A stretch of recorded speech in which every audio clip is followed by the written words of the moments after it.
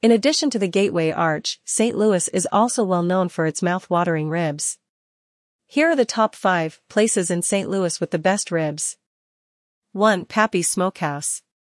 Located in the heart of St. Louis, Pappy's Smokehouse is called to be home to America's best ribs by the Food Network and #1 by many locals.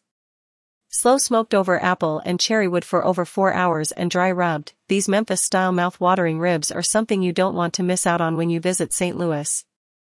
This restaurant was featured on The Steve Harvey Show and was visited by many celebrities including Jimmy Kimmel, Willie Nelson and Flavor Flav. 2. Bogart's Smokehouse. Part of the Pappy's Smokehouse family and located in the historic town of Soulard, these apricot bruleed Memphis-style ribs are also slowly smoked over apple and cherry wood and dusted with pepper. They also are known for their juicy pulled pork and their smoky beef brisket. 3. Salt Plus Smoke. Experience St. Louis ribs at this Texas-style barbecue restaurant. The St. Louis cut pork ribs are smoky and dusted with peppery rub with a tad of sweetness from the cherry wood. Salt Plus Smokes also features a large variety of sides from creamy white cheddar mac, apple coleslaw, sweet creamed corn with a side of bourbon to artisan cocktails and craft beer. 4. Sugar Fire Smokehouse.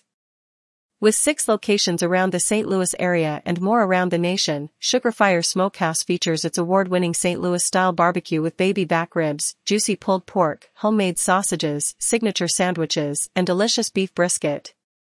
It was named Best Barbecue by the Travel Channel and St. Louis Magazine.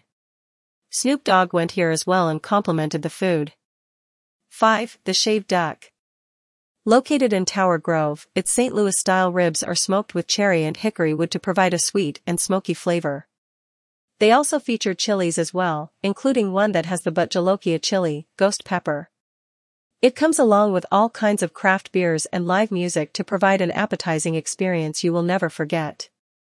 Guy Fieri even visited this restaurant himself in one of his shows.